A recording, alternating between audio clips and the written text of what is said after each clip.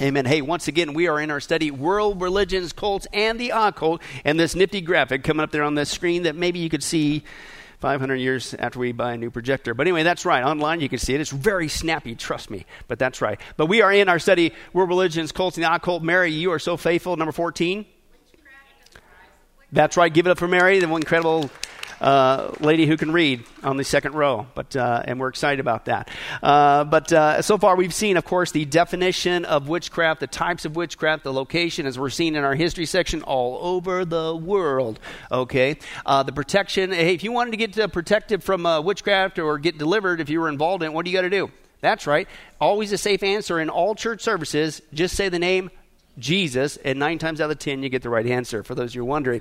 That's right. Jesus is the way out of that mess. Amen. Praise God that he is real and he can deliver you. And then we've been, of course, dealing with our history section. What we've been doing the last 5 times, basically journeying around the world.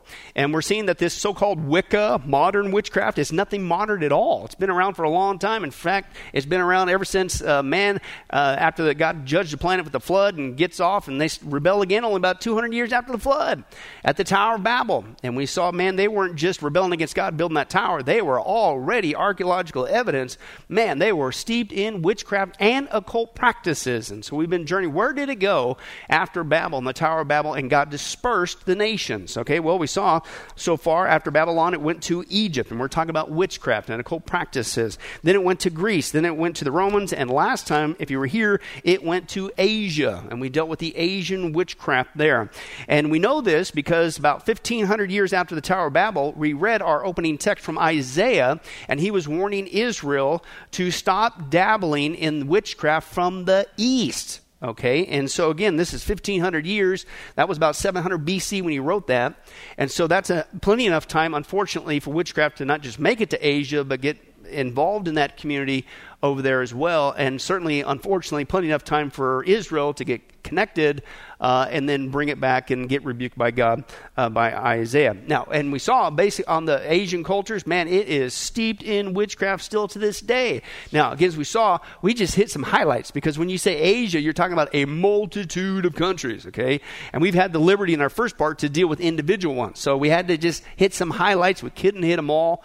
Was wanting to hit Korea. Man, there's all kinds of neat stuff going on there in a negative sense, witchcraft and stuff. But we stuck to the 2 big guns, if you will. And the first one we dealt with was Japan.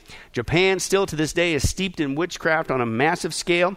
They do what's called the familiar spirits. If you were here last time, they get into fox witches. We saw snake witches, but there's cat witches, bird witches, all stuff. They're familiar, demons inside these animals, and they basically train the witches, and that's still going on even to this day. We saw they're into talismans. There are more of the written kind. The Orientals are more into the written talisman, the being blessed with the stamp from the shrine, and somehow that's going to give you power or protection, all that stuff. And then, of course, witchcraft words are huge, including in the martial arts community, and still to this day. Then we took a look at the other big gun, if you will, Chinese witchcraft, still big today as well. And then we saw that with the Wu, right? Woo-hoo. No, that's not what I'm talking about. Wu was basically the Chinese word for shaman or witch doctor or witch, okay, as well. As you can see, they're still big today. Of course, they're big in their talisman, also a written style, and also mirrors. Again, we've seen, mirrors are huge in witchcraft, and that was the Bakwa mirror we saw last time. And just like we have, unfortunately, Hollywood and Disney promoting witchcraft in a positive light here in America, they have in the Asian communities the same thing with anime and manga, with their comic books and things of that nature. They're promoting witchcraft. It's the latest thing. In fact, again, if you can see that cat, that's supposed to be a cat spirit, and it's a demon inside that, and it's helping these girls learn witchcraft and defeat monsters. It's all baloney, but it's the same thing over and over again. So what we're going to do again, we're going to journey around, and this time we're going to go a little bit south and a little bit west. Okay, and what we're going to do is we're going to cover now the next area, unfortunately, that is still steeped to this day in witchcraft on a massive scale, and that is India, and what I'm just calling the island nations. Okay, a lot of the different island peoples around that area, okay? But before we get into that, let's first remind ourselves why God has such strong warnings against witchcraft and what he originally told Israel to do about it when they came across people who were involved in witchcraft and occult practices, okay? Which, by the way, I got to say this because there was one comment from one person saying, Pastor Billy, I'm not really sure that you should be teaching on witchcraft. I mean, shouldn't we learn about other stuff? With all due respect, last time I checked, if you read the Bible, and I highly recommend that, John, Old Testament, New Testament, man, is all tons of resources. Over and over again, God is talking about occult practices, witchcraft, and over again, he has strong words about it. So my point is, if you're going to teach all the Bible and you're supposed to as a shepherd, guess what you're going to have to hit once in a while? Not just Bible prophecy. You got to deal with occult issues. Yeah, I know it's kind of freaky, but listen, if God spoke about it a ton of times, Old and New Testament, don't you think we should learn about it? Bingo. But that's my little justification for this evening. Your opening text is Leviticus chapter 20. Let's take a look at one of those texts that God has some serious, strong words again, okay, against witchcraft. And again, we're not just dealing with just some isolated text. Well, it only occurs 2 times in the Bible. Are you kidding me? It's all over the Bible. And that's why I'm frankly having no problem coming up with some opening text in any one of these studies, and we still got a long ways to go. But Leviticus chapter 20, we're going to see some very strong words, again, from God about these practices. Okay, Leviticus chapter 20, we're going to read verse 22 through 27. Okay, and start there. When you get there, say moo. Moo, Andrew, I saw you moving, buddy. Thank you. Fist pump from up here. That's right. Let's take a look. Verse 22. Here's God speaking. He says to keep all my decrees and laws and follow them so that listen to this, so that the land where I'm bringing you to live may not what? Vomit. Whoa. Vomit you. That's some serious words, right? Man, what's going on? So, okay, he says, here's what you do. You must not live according to the customs of the nations I'm going to drive out before you. So that presupposes if you do live like that, what's the land going to do? Blech. It's going to vomit you out, right? He says, because the people that were involved in these things, they did all these things. I what? What's the word that God used there? Abhorred. Now, that's a serious word, right? I mean, you gotta seriously feel strong about something. It's like, oh man, you just don't make you sick. I abhor that. And this is God speaking. He says, but I said to you, Israel, you will possess their land. I will give it to you as an inheritance, a land flowing with milk and honey. I am the Lord your God who has set you apart from the nations. You must therefore make a distinction between clean and unclean animals and between unclean and clean birds. Do not defile yourselves by any animal or bird or anything that moves along the ground, those which I have set apart as unclean for you. And as we saw before in some of our many other studies, the reason why God had the dietary laws was there certainly was a practical side to it. How many guys realize that probably not a good thing to eat shellfish in the middle of the desert without a refrigerator? Probably the first and last time you ever do that. You know what I'm saying? That? Okay. So there's a practical side to it. But a lot of it was one of God's many ways to try to use Israel as an object lesson for all people, as Israel was to be a light unto the nations, that it was going to send a message to them of a problem that they needed to fix so they would come to God, hopefully, to get it fixed. And that was this. God is clean. We are what? Unclean. Right? And he did that as the dietary laws to make them stand out on purpose. And then, of course, we saw before with the temple, you don't just come to God any way you want. You have to go through the gate. Who's the gate? Jesus Christ. You have to go through the cleansing of the labor cleansing. Who cleanses us from our sin? Jesus Christ. You got the altar of sacrifice. Who's the sacrifice of our sins? Jesus Christ. You don't get into the most holy place. Only the high priest. Who's our high priest? Jesus. You get in there to the holy place. There's the bread of life. Who's the bread, the table of showbread? That's Jesus, the bread of life. There's the lights. Jesus, the light. On and on it goes. It was that there's only one way to get to God. Okay, because why? He is clean or holy, and we are unclean or unholy. Do you see what I'm saying? So he's using the Jewish people there, right? And but let's continue on. So he says, you are to be holy to me because I, the Lord, am holy, and I've set you apart from the nations to be my own. Again, he wants them to be the example. He doesn't want them to get involved in these practices that God calls abhorrent. You need to stick to what he said because he's trying to use them, not just for their own good, okay, to be an object lesson. Okay, so then, now here we go. So what in the world is it that God basically says, if you get involved in this, the land's going to want to vomit you out. And I personally, God speaking, says, this is abhorrent. Don't do it. Here it is. A man or woman who's a what? A medium or a spiritist among you must be, what's the words there?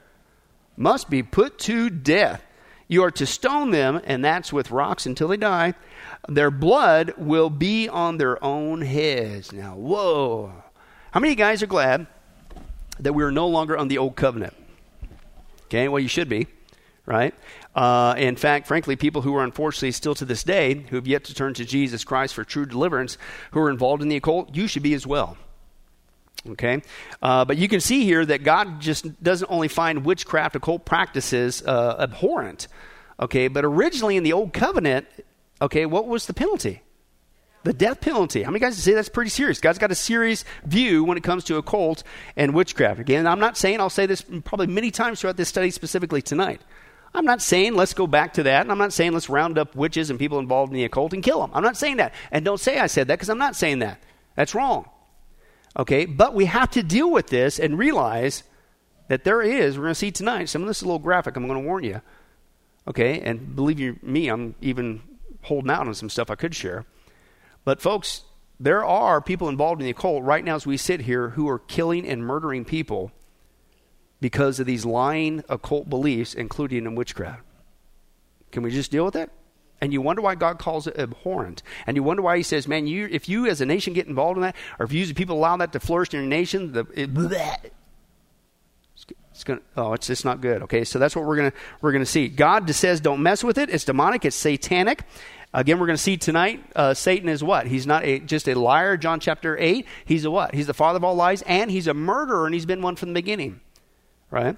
And but God doesn't want people involved in this because it will lead them astray, certainly away from him and his truth so that they could be delivered. But again, this is what demons do. They don't just lie to you. Ultimately, they want to trick you long enough to either just flat out kill you or get you to kill other people because they're murderers, okay? And or long enough until you take your last breath apart from Jesus Christ and die and go straight to hell. That's what we're dealing with here. Okay, it's serious stuff. So again, let's take a look at the next region of our planet that unfortunately is not just in the past involved in witchcraft, but still to this day involved in witchcraft, and dare I say, a lot of murderous, evil, wicked behavior. Okay, now when we speak of India, speak of witchcraft, for those of you Harrison Ford fans, it reminds you of that scene from Indiana Jones and the Temple of Doom. Let's take a look at that.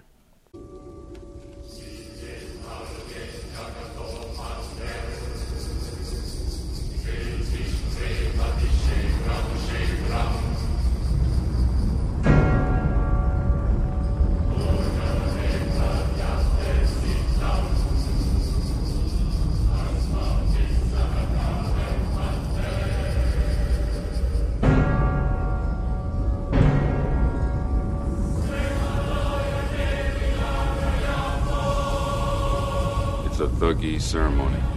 They're worshiping Kali.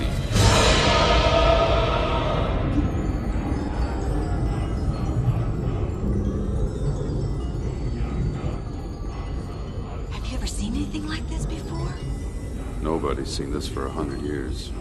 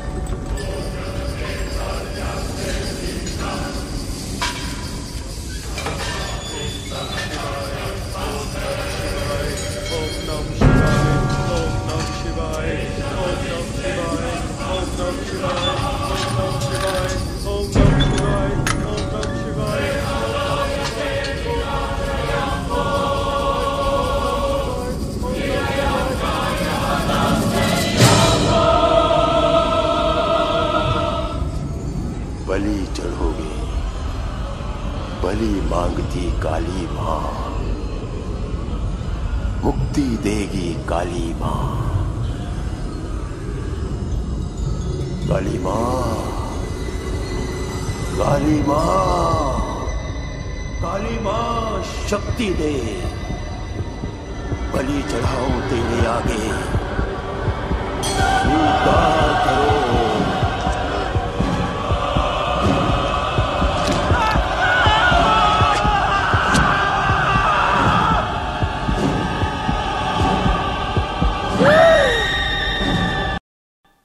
Yeah, I think I'd scream too. Wow. Good thing that's just Hollywood, John. That stuff never goes on. I mean, crazy human sacrifice, occult practices, being done in secret, killing people and stuff. And it certainly ain't happening in India. Yeah, that's sarcasm to make a point. It's still going on to this day. Now, I got to give them credit. I didn't realize this, but whoever wrote the script for that particular Indiana Jones movie, they did their homework. Because this is based on actual occurrences. I kid you not. Thuggies. Remember he said thuggy ritual to Kali? Exactly was real. Right? Let me break that down for you. Thuggy, it refers to the acts of, here's where we get our English word from. You didn't realize this. Thugs. Thugs come from this Indian word, thuggy. Okay? And basically there were guys involved in witchcraft and the occult, and they would go around and rob and murder people under the worship of Kali. Okay? But that was a real group of people, okay, on a massive scale. In the Hindi, thug, which is where we get thug, and thuggy is what they called it, means a swindler or a deceiver, okay? And again, these were traveling groups that went around basically murdering people, but I'll get to the reason why. It wasn't just for riches and things of that nature. They actually came, a lot of people believe, from the Muslim community, from Muslim tribes and Muslim families, and then worked their way into the Hindi or Hindu culture. And that's what became the thuggies, okay? But they're basically highway robbers. They were tricking people. They would gain their confidence, come in, and just strangle them to death was one of their popular ways, okay, of murdering them. And then, of course, taking their goods. They would use a handkerchief or a noose. And during the 1830s, the thugs were targeted for eradication by the Governor General of India, Lord William Bettnick. And again, what was the mentioning there by Harrison Ford? They haven't seen this in 100 years. And that was depicted in what, in like the 1930s? Again, that's totally accurate, okay, as well. But unfortunately, it hasn't stopped. There was actually not just men, there was female thugs. Isn't this weird? People would say, oh, don't be a thug, thug life, thug. You don't want to associate with this, man. These people were murderous occultists, okay, running around killing people, okay? But there was female thugs, and they were brutal. They would murder anybody, not just men, women, children, you name it. They would do that. In fact, let me give you a couple of, this is a watercolor. This was back in 1837, and this was showing thugs, the thuggy, okay, strangling a traveler. One's holding his feet, another his hands, and the third is tightening the ligature around his neck. So they're killing him with a rope there. And it's very graphic. And then, again, here's another depiction. Thugs were stabbing the eyes of travelers before throwing their bodies into a well. So, I mean, these guys are just traveling around, man, killing people right and left. Okay, and wait till you hear how many. Okay, and it's just because they're a bunch of bad thugs. No, here's the deal that people don't connect. Okay, first of all, they don't realize that where the word thug comes from, and that the Indiana Jones movie was actually based on actual occurrences. Okay, but again, they were doing it because they were considered a deadly criminal cult, and they did it because this so-called deity, a demonic deity in India, told them to do it. Okay, and they worshipped, it was an occult worship, the thuggies were an occult worship of the Hindu goddess, small g, obviously, and there's only one god, we've already dealt with that many times, but anyway, in the Hindu cult, Kali, okay, and she was supposed to be the destructive, creative mother goddess in the Hindu religion, the destroyer of evil spirits, and the preserver of her devotees, so... and she sometime, as you can see, in the company of demons, her multiple arms hold weapons and or severed heads of demons. As you can see there in that picture, they're just wrapping her all around her, just very graphic. And this is somebody, obviously, you would not want to take out on a date. Okay, it would be my bare minimum opinion. Okay, but anyway, but thugs and the thuggy cult were not just organized; it was a hereditary cult. okay, and was passed down from generation to generation, okay, typically from father to son to keep the line going. They practiced, again, large-scale robbery, murder, and again, they justified it because this is what Kali told them to do. Well, I wonder who came up with that lie, that murderous lie. John chapter 8, who's the father of all lies? Satan. And who's a murderer has been one from the beginning. Same text. Satan, hand in hand. Okay, I guarantee you that's where it's coming from. Again, they traveled throughout India, typically gangs anywhere from 10 to 200. They dressed in disguises. They targeted travelers, especially the wealthy travelers, obviously. They gained their confidence, and next thing you know, they would strangle and kill them. And again, the acts of displaying, quote, false friendship, so lying, murder, the disposal of the victim, were performed according to ancient, rigid, prescribed processes that were elaborate religious rites performed to honor Kali. So again, they weren't just doing this because, hey, I'm going to get rich. It's just a band of thugs. You know, it's just horrible. It's a scourge on society. No, it was based on guys who were involved in occult worship of Kali, who they said told them to do this. This really happens. Crazy.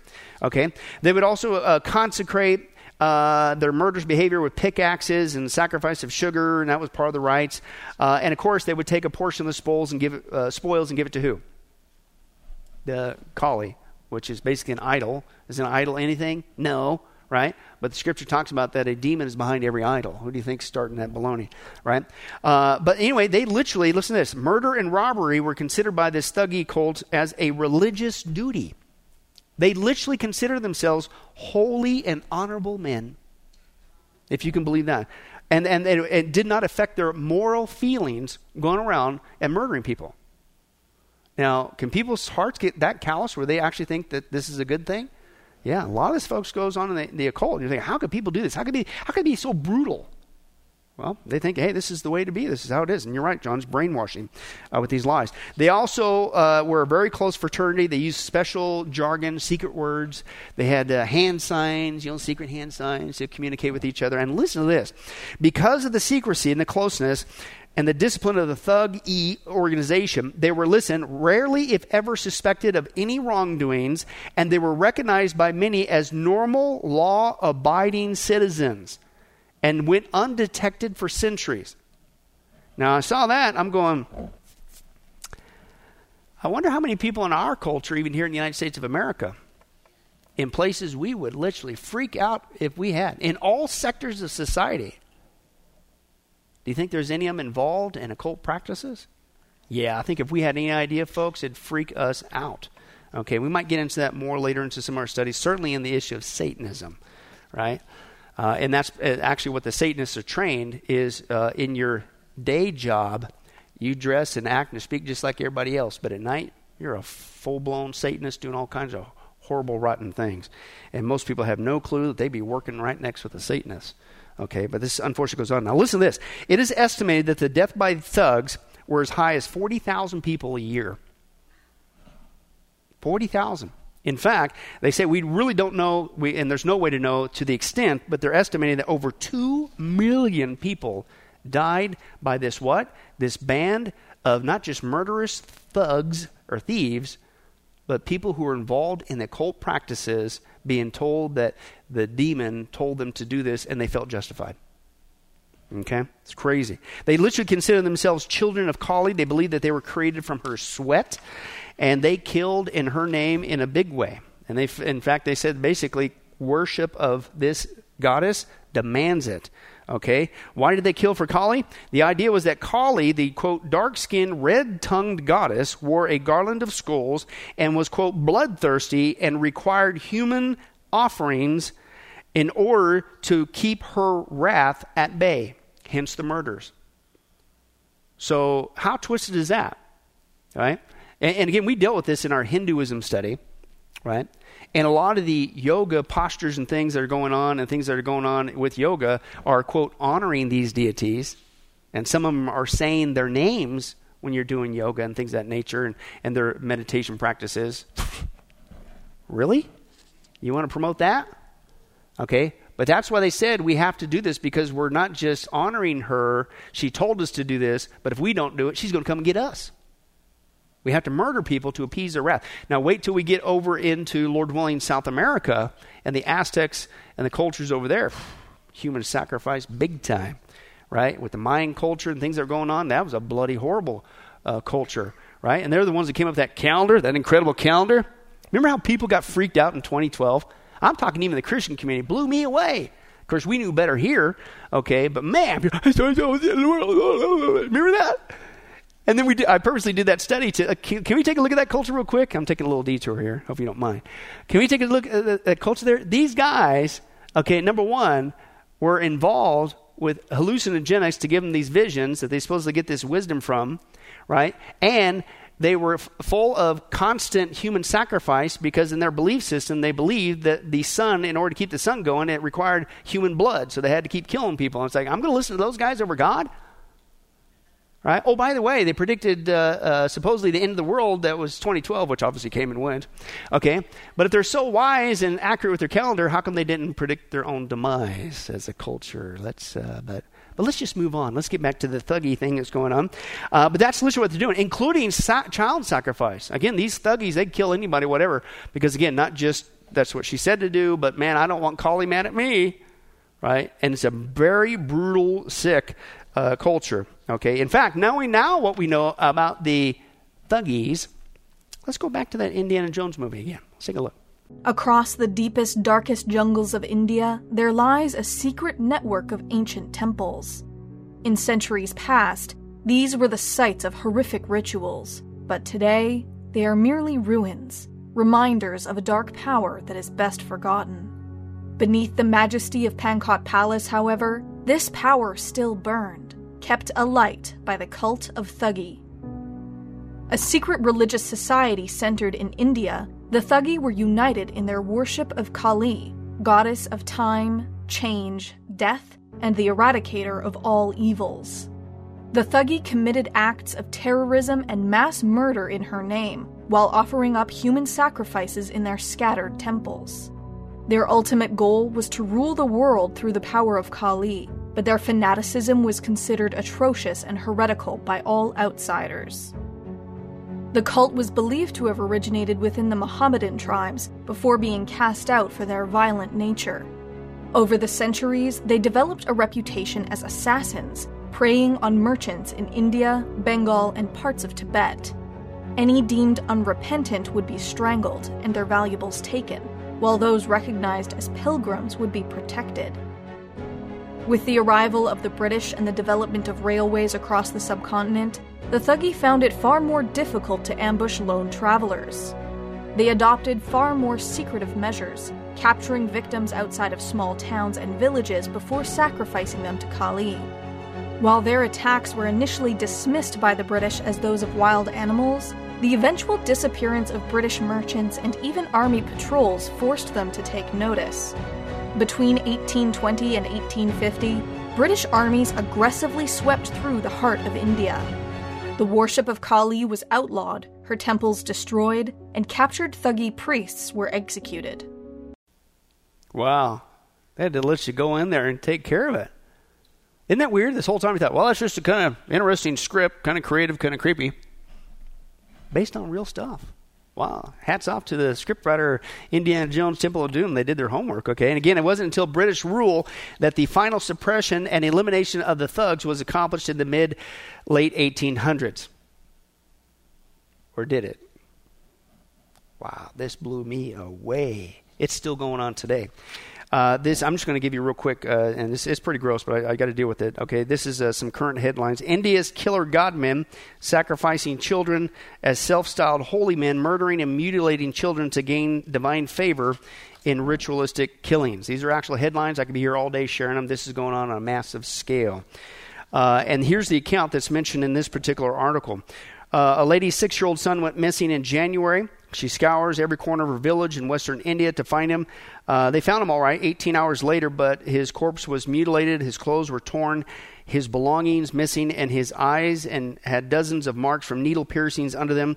Quote, his father said, they slit his throat with a knife and they made a hole in the back of his head with a drill machine. When we found him, we couldn't believe that someone could put a child through such barbarity. More astounding, why? this kind of behavior. The occult Kali told me to do it. This kind of stuff is still going on today, folks. And it was done, listen to this, in this particular article, by that little boy's 40-year-old aunt. Crazy. The murder was an act of human sacrifice to gain the favor of a goddess, okay? And his aunt, Draupadi, had approached a so-called holy man. That's what they basically call the guys involved in these occult practices. Talk about twisting of words, okay?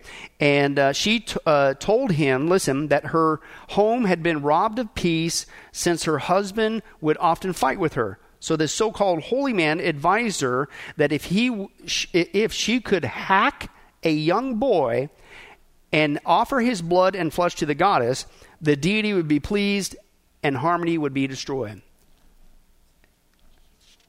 Isn't that sick? You wonder why God says, don't you dare mess with the occult practices. And if you let this stuff flourish in your nation, it's going to want to vomit you out. It'll destroy your country. Now, again, I'm not saying let's go round up and kill people. We have courts of law. Let's do it right. Let's do it proper. But you got to deal with this. Okay, this stuff is really going on. A few feet from the boy's body, investigators found ingredients gathered for the sacrifice ritual, human skulls, bones, pictures of, guess who? The Hindu goddess Kali. And just even recently, at least 7 other murders have been related to human sacrifices.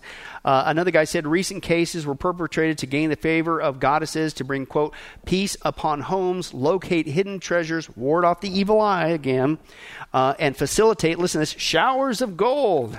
Starting to sound like Bethel and their supposed stuff going on. That's straight out of the occult, folks.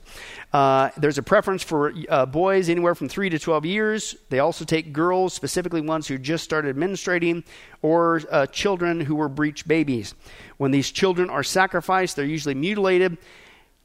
I can't keep going on. It's just sick. And I even toned down what I highlighted I could have shared. But they do it at specific times, new moon, full moon practices. And again, you wonder why God has such a strong view of this. And yet it's being glamorized, not just by Hollywood. And all due to respect whoever that person was online, you have Christians say, we don't need to learn about this. That's called putting your head in the sand. But it's also, and that ain't going to help nothing. But again, it's all over the Bible because it's this serious and gross and it's abhorrent to God. And when you find out what really goes on, it should be abhorrent to us. So you have to deal with it if you're going to be a biblical and a biblically trained Christian. Okay? As gross as it is. But again, it's just like when we did our 8-week study on abortion. That was a tough one. But it's really going on. Is sticking our hand, helping out those children being murdered? Or those ladies being lied to? This is going to fix your life when it destroys them 100% of the time? No, you have to deal with it. Same thing here. You got to deal with it as well. Okay? But again, this is something you don't want to mess with. But Hollywood is glamorizing this, and the audacity of them to put it into cartoons and seduce kids into this when kids themselves could very well end up being the victim. It's gross. No wonder God has such strong words. The one father, this one guy says, all these people who killed my child, they were let off. I filed an appeal in the higher court, but I'm not very hopeful. And at the same time, the Indian community is still involved in this, still involved in human sacrifice, not just the worship of Kali, but flooded with the occult witchcraft. But these so-called holy men, extremely unholy, okay, they're not only saying you need to do this. That one guy told the lady that if you want peace back in your home, go kill somebody. Where do you think that thought even came from? Bingo, of course it is, right? Satanic, it's all satanic, right? But these same guys are duping people thinking that on anything you could think of dealing with the occult. Let's say that you're not just dealing with, I'm just having bad luck, so to speak, or I'm just having hard times in my marriage, or no, maybe you're actually dealing with something of occult behavior, like a demonic possession. Guess what these guys do? Same thing all the other ones do. You need to come to us, and we'll use our demonic powers to get rid of the demons, right? Here's a typical scenario right now as we sit here. Somebody in India, if they're possessed or have a child or a loved one who's possessed by a demon, here's how they're told how they need to deal with it. It's sad. Watch this. The town of Vindhyachal in northern India sprawls on the banks of the river Ganges. Here stands one of the most important temples in India.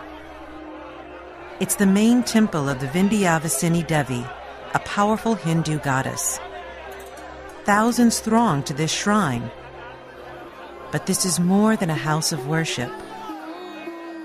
Within the bustling temple, down a dim corridor, is a tiny, locked room, out of bounds to all but a tormented few. It's called the Cave of Spirits, a home for the dead and last hope for the possessed. In the holy waters of the Ganges, a man and his helpers prepare for an arduous task. Lakshmikant Shukla is an exorcist, a pursuer of spirits. And today he'll take on some formidable foes. Families have traveled many miles from all over northern India to seek his help. I have 4 or 5 lumps in my neck. I get dizzy sometimes. My eyes roll up, my neck turns stiff. But their woes appear to begin in strikingly similar ways. Usually at twilight. Women walking down lonely roads sense an eerie presence. They feel themselves under attack. Overnight, something takes possession of them. Some blame gods of the earth and air. Others point to spirits of the dead. No one is certain. A lot of people here do say that this is just superstition. Those who don't face this problem say it's nonsense. Those who suffer believe it's real. Salikram came with his 15-year-old daughter, Muni. For 8 months, Muni has been depressed and acting strangely. She had a stomachache. Her eyes got blood red. She starts talking nonsense, whatever comes into her head. Salikram and his wife have tried doctors. Now, as a last resort, they'll attempt exorcism. For Muni and the other girls, the moment is at hand. The exorcist works them into a trance. One by one, the girls break down. When the spirit comes forth, the girl loses all control over her body. That's when I know she has been possessed.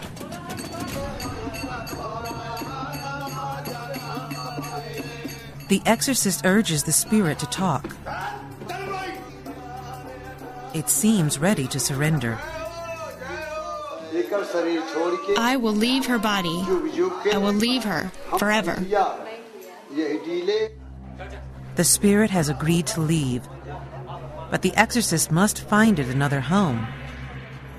He knows of only one place, a place where he can jail it for eternity, the Cave of Spirits. But first he has to get Muni and the other young women and their demons to the cave. The dancing distracts the spirits, keeping them from bolting. The chamber doors are carefully opened.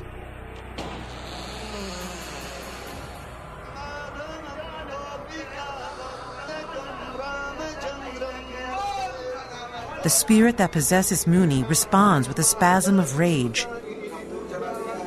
then leaves the girl's body. The smashing of a coconut signals the ritual's end. Muni will leave, but the spirit that tormented her will remain here forever. No, it won't.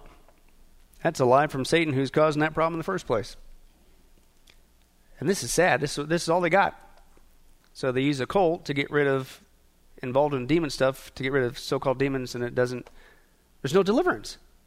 Imagine living that, and that's all you got. You ain't got no hope. There's no guarantee. And you wonder why God said, go into all the world and share the gospel. Why? Because there's only one name under heaven that men might be saved, and dare I say, can deliver you from that, just like that.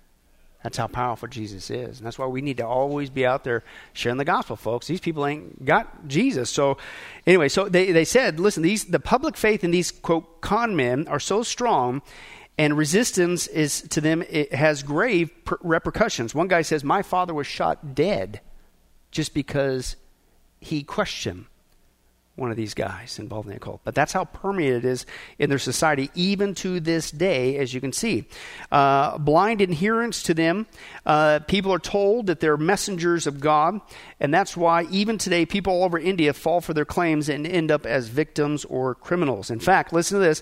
The National Science Center in New Delhi says the prevalence of human sacrifices in India can be gauged from the number of missing children in their country. Do we have a problem with missing children in our country? Is it all just because they didn't like their home life and ran away? Again, I think we would literally freak out if we knew what I think some in the law enforcement who finds their mutilated bodies know. They didn't just get kidnapped or walked away. They got kidnapped, and they got kidnapped to be used as a human sacrifice, even in the United States of America. This is the stuff that you need to deal with.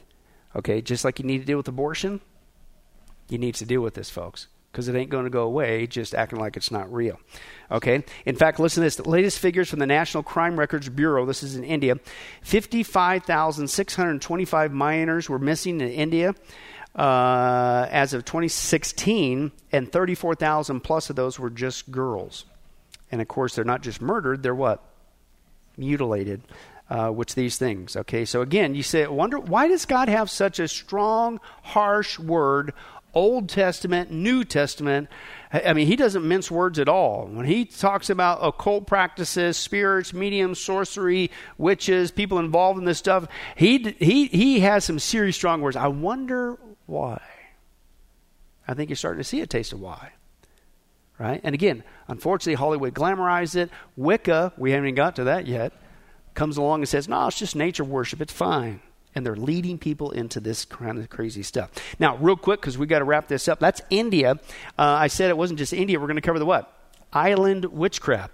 Now, to see that person, they ate a piece of chicken and their tongue's on fire. And that's obviously what's going on. No, I'm just kidding you. But it could be. I don't know. I wasn't there. Were you? Let's just roll with it, shall we?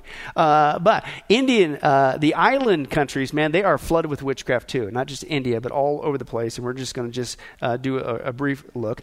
They call them dukun over there, is what they call them. It's basically the Malay term for shaman or witch doctor or a witch, okay? It's all over the place there. Malay, what's the Malay? Malay language is the country's spoken language of Brunei, Indonesia, Malaysia, Singapore, parts of Thailand. Over 200 million people speak this language in that area, down Sumatra, even in southern Philippines, and it's predominantly in the Muslim inhabited municipalities. So again, the Muslim community, folks, believe it or not, if you didn't realize this, is also involved heavy duty into the occult and witchcraft practices. Now, let's get back to that Dukun guy, the witch doctor. He's supposed to be a healer, a spirit medium, a sorcerer, a, quote, master of black magic. Okay? And they, quote, this one guy said, they just prey on the gullible and superstitious and people who were raised to believe in the supernatural. Okay, there's nothing wrong with believing in the supernatural. Last time I checked, God is supernatural. There really is a spirit world and a natural world that we live in. And there really is angels from God and fallen angels that work with Satan called demons. There is a supernatural world. But I agree, you don't want to listen to these guys, okay, who are hooking up with demons and giving demonic lying so-called advice to people, ripping them off and or leading them to do some pretty atrocious, rotten behavior. Okay, so I get that point. But these Dukun guys have very strong beliefs in animism, ancestor worship, shamanism, of course, and they are prevalent everywhere. In fact, the Dukun were actually even exempt from paying taxes. Now think about that. If you made a law in your country that says, hey, everybody involved in the occult don't have to pay taxes. This tells you how high they're not just in their society, how high they are up, if you will, in their society. In fact, it says this, this is what we saw last week in the Asian communities, many highly and prominent educated Indonesians, Malaysians, Singaporeans, who even have, quote, Western doctorates and master level degrees, quote, still consult these guys. Right? In fact, including former President Sukarno, former President Suharto, and former President Magawati, and that's the longest name I've ever seen in the history of mankind. You can come look at it later. I'm skipping that part. Wow. So their leadership is turning to these guys for advice in their country. And again, I'm sure we don't have leaders in our country turning to the occult for advice. Yeah, we haven't gotten to that yet. Okay, now there's another type of basically witch doctor, and he goes by the name of a Pawang. Okay, we got the Dukun and you got the Pawang in these island nations. Okay, now what's the difference? Well, this guy, he focuses on black magic involving weather, supposedly manipulation, wild animals and spirits, and he's involved in sorcery. And basically, what's the difference between the two? The Pawang are basically the occultists, the witch doctors in the mountains, and the Dukun guy is the one that's more on the land by the rivers and stuff. So that tells you wherever you go in these countries, where are these guys at? They're everywhere. Now, why is this guy big in the animal things and all that stuff? Because supposedly you go to this guy in the mountains, not just to help control the weather, but to prevent animal attacks, okay? And particular rituals and chants. This guy, you go to him if you want to have a good hunt or a safe trip through the jungle or have success in mining. Okay, but again, these guys, the Dukun, the Pawang, they often have a dual role. They don't just serve as the local witch doctor, they're often quoted at the same time, the village chief. So this guy is running the show. Imagine if you had the President of the United States who was a full-blown witch doctor. Do you think we'd ever get to that level? I think there were some people in the past running for president. Again, we haven't gotten to Satanism yet. Wait till we get there. Okay, but why? So listen, I mean, think about it. Your whole society, you're not just got this in your society. Now they've into your society and they're governing your society. That's where you're at with these nations. It's crazy, right? Now, why do people go to them? Because supposedly they got these magical powers, right? Supposedly these guys can do healing. And of course they are big on herbalism and certain herbs and chants and animal parts and inanimate objects. And they supposedly speak to the spirits to guide and do all kinds of things to get rid of all your ailments and things of that nature. Here's an actual picture of a Dukun supposedly performing an exorcism on this boy. Because they are believed to, quote, communicate directly with the bad and good spirits. Stop right there. When a person dies, where do they go? If you're saved, you go straight to heaven. If you're not, you go straight to hell. So if somebody comes back or some spirit, it's supposed to be some person, even some so-called animal, what are you dealing with here? As we saw before in our last study, familiar spirit, it's a demon, right? So there is no good, bad, right? They're lying to you. It's all bad. Okay, but then they say this, and the reason why they can get those spirits, demons to leave in these exorcisms is, quote, they believe because the demons are enthralled that a living being can communicate with them. It's like they surprise them out. Oh, he talked to me. Are you serious? Got to be kidding me. They're also big in divination. Okay, as you can see, and they're big on prophetic visions. So go to these guys; they'll give you a prophecy. Hey, there's not people today that they don't listen to God's word. And in fact, they skip that part and they go to some man or some woman to give them a prophecy. Yeah, that's popular in the occult. Just saying. I'm not going to go through 42 weeks of charismatic chaos again. Just saying. Right? Okay. And of course they have their charms, their blessing, their talismans and things of that nature. And supposedly with all these different techniques, these guys can supposedly bless you as an individual, maybe your business, and they can, quote, even keep away termites or spirits and demons over your land, and so you can have a good harvest. Okay, so that's still going on today. And they are able to, listen to this, speak the languages during momentary spiritual possession, so they admit they're being possessed, despite not having prior knowledge of these languages.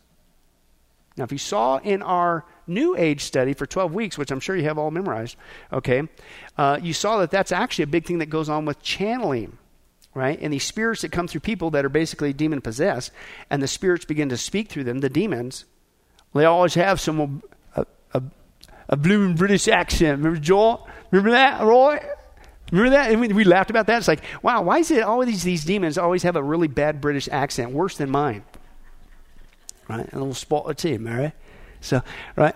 But anyway, that's what it is. And so these guys, again, they're getting possessed, and guess what? They can speak languages. We saw that's what demons do, right? You know, well, it's got to be something real because it's a language. It's not. No, not necessarily. Do you think demons could ever read a book or learn a language? They've been kicking around for 6,000 years. Think they could emulate a language? Give me a break. It's nothing, no big shakes. Now, also, again, they as we get close to wrap it up here, they also do hexes. Again, all this stuff, all this new stuff, Wicca and all this stuff, nothing new under the sun. It's been going on for a long time, ever since the Tower of Babel, and it's frankly all over the planet. And most people don't realize hexes. Let me give you a couple things that these guys are supposedly can do for you, which I don't recommend. A couple different hexes. One's called a jingi. And that's they offer up incense and opium in a half circle. They got nails and glass and needles in there, and they say that they're going to hex the person, and these items are going to end up in that victim's stomach. There's another one called a gindam, where they chant the person's name so they cannot rest until they're cured by another witch doctor. There's a naruga, and that they implant an emotional suggestion in the victim, causing them to murder somebody else. A santit, that's when the dukun causes the target to have chronic diarrhea, which is probably images in their brain of... Let's move on.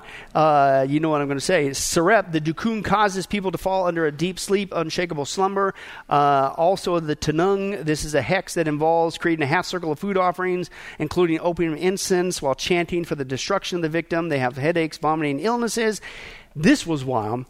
And ladies, this was, quote, mostly used by women. They would go to the witch doctor, the dukun, and to do what's called the susek, and that was where he would implant enchanted metal needles into the patient's body that didn't leave a wound as a form of skin tightening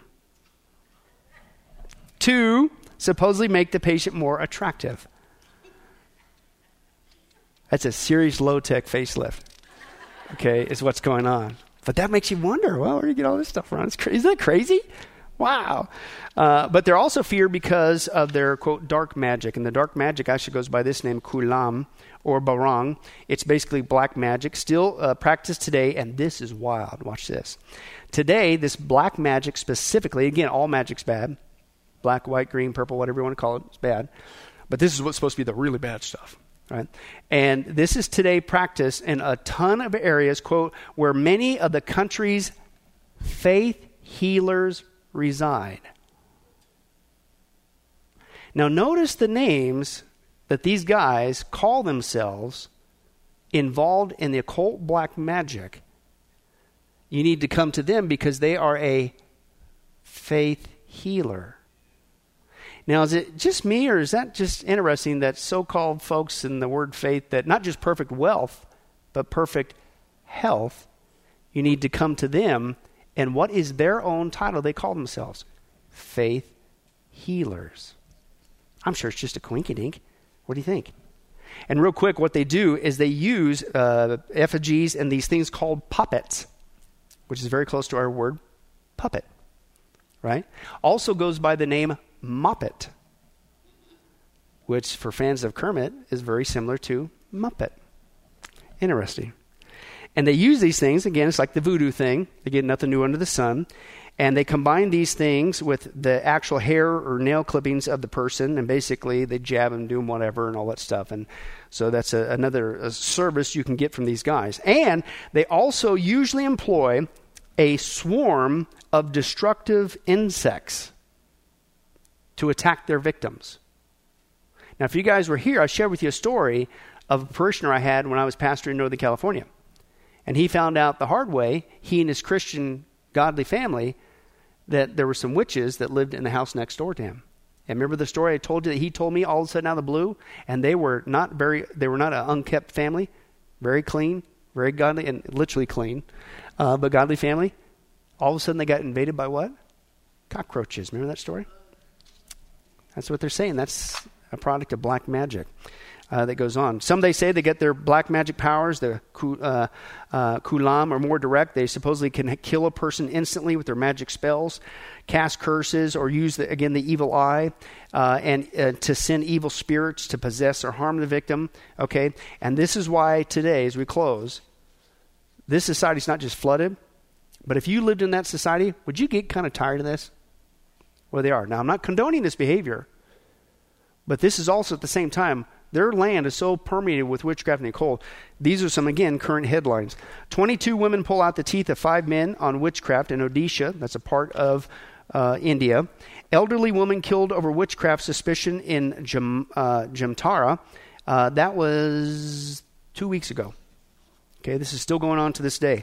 And again, I could be here all day just sharing headlines. Man killed over suspicion and practicing witchcraft. They believe that he was working spells to make them sick. Another one says 5 people were held for murdering a couple who were practicing witchcraft, which they felt that was responsible for killing their daughter. And again, I'm not saying this, and I'm not condoning this. Okay, and don't say I did say this. I'm not saying going out there and killing people involved in the occult and witches is the way to go. I'm not saying that. Okay, but it's now so much permeated their society, and then the Western media has come in and influenced a new law. These people are dealing with this behavior there. And the new law is you can now not ever even accuse somebody of being a witch, or you will go to prison. Watch this. This woman, Jonaki Rai, is possessed by an evil spirit. At least that's what these spirit healers have told her.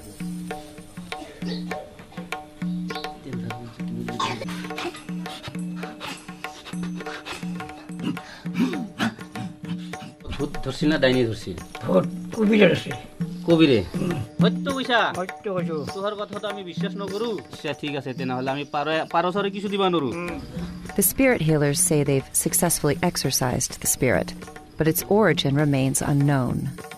Her neighbors blame a witch. নাই আর কিছু মনে মারপিট করছিল করি আমি খেদি দিয়া হইছে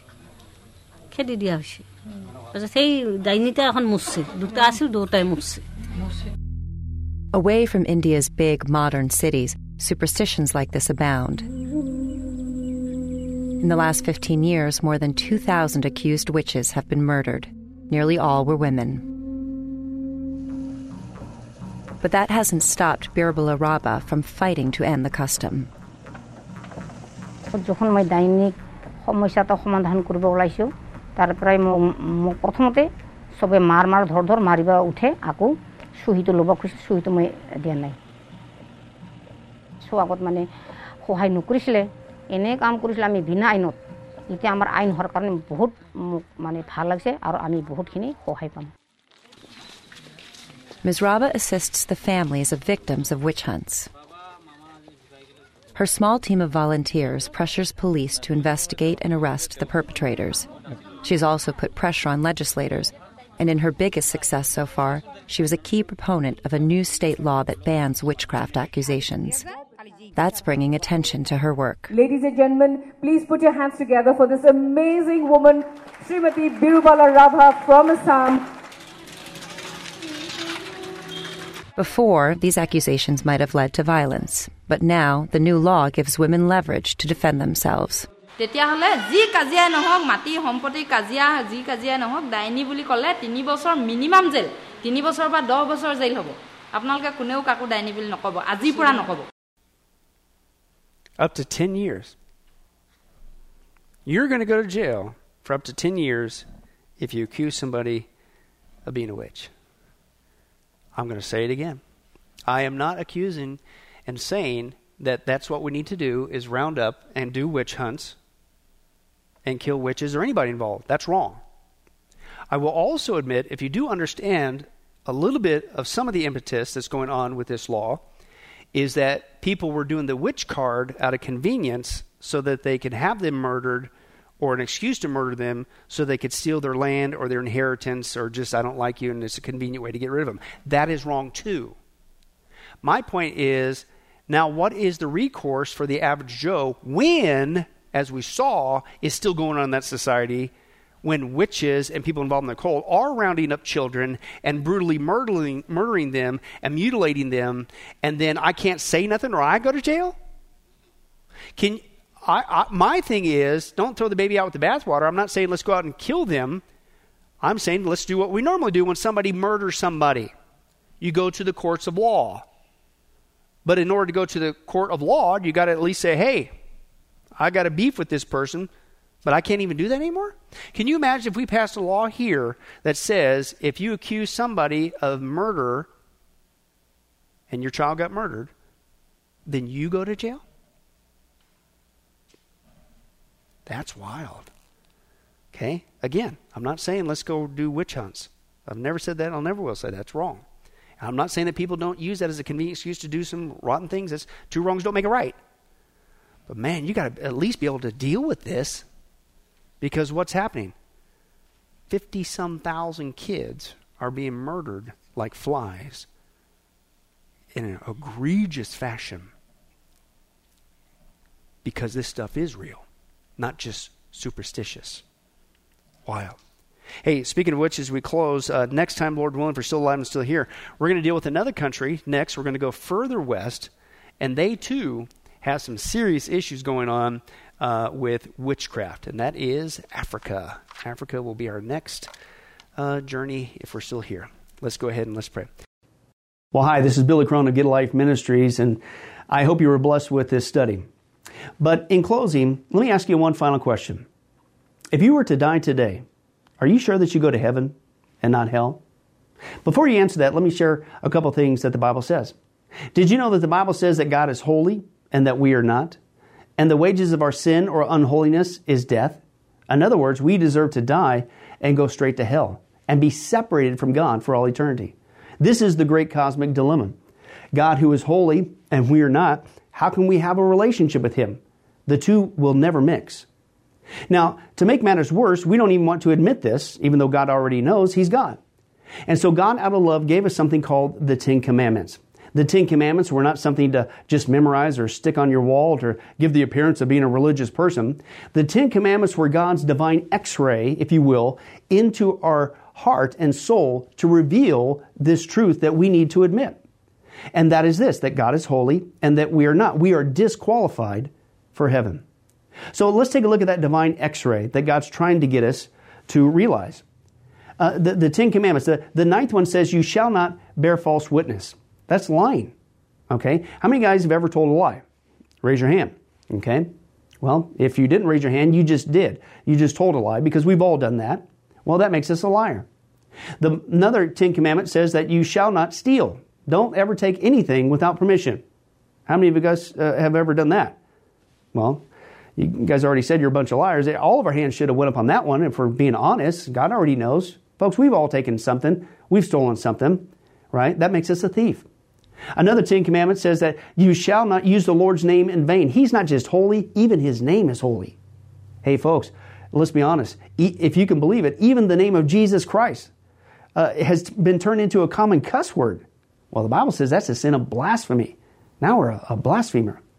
The Bible says you shall not commit adultery. And Jesus said, here's His standard.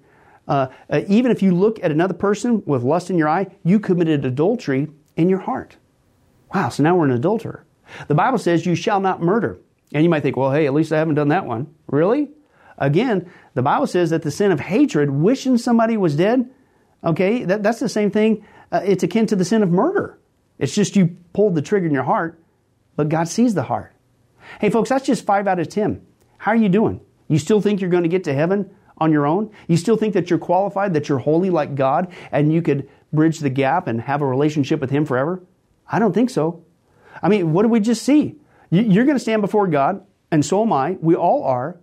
And we're going to have to give an account for who we are. Hey, God, let me in.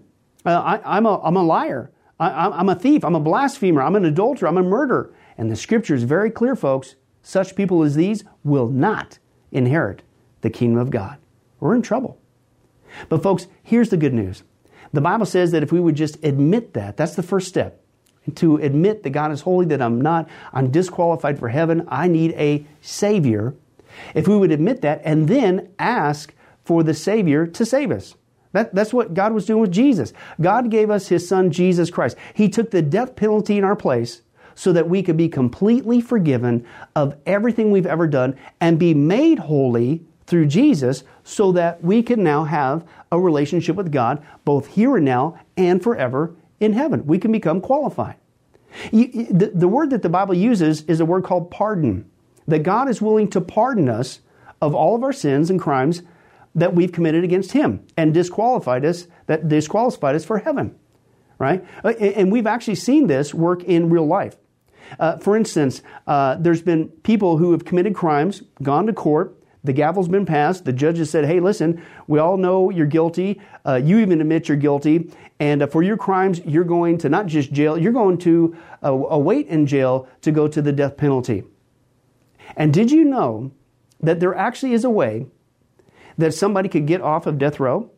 It's called a pardon. The one in the authority, the governor, can grant what's called a pardon for that person's crimes, and they literally can go free.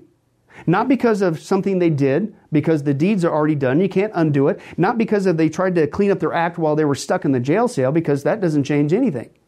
But simply out of mercy, the person who has the authority can give them a pardon, and they can go free. And did you know, it's actually on historical record, that there have been people who have been granted a pardon from the death penalty, and they've refused to take it. And so, even though the offer was there to be set free, they themselves still had to go to the death penalty. Folks, in a nutshell, that's what God's doing every single day with all of us this side of heaven.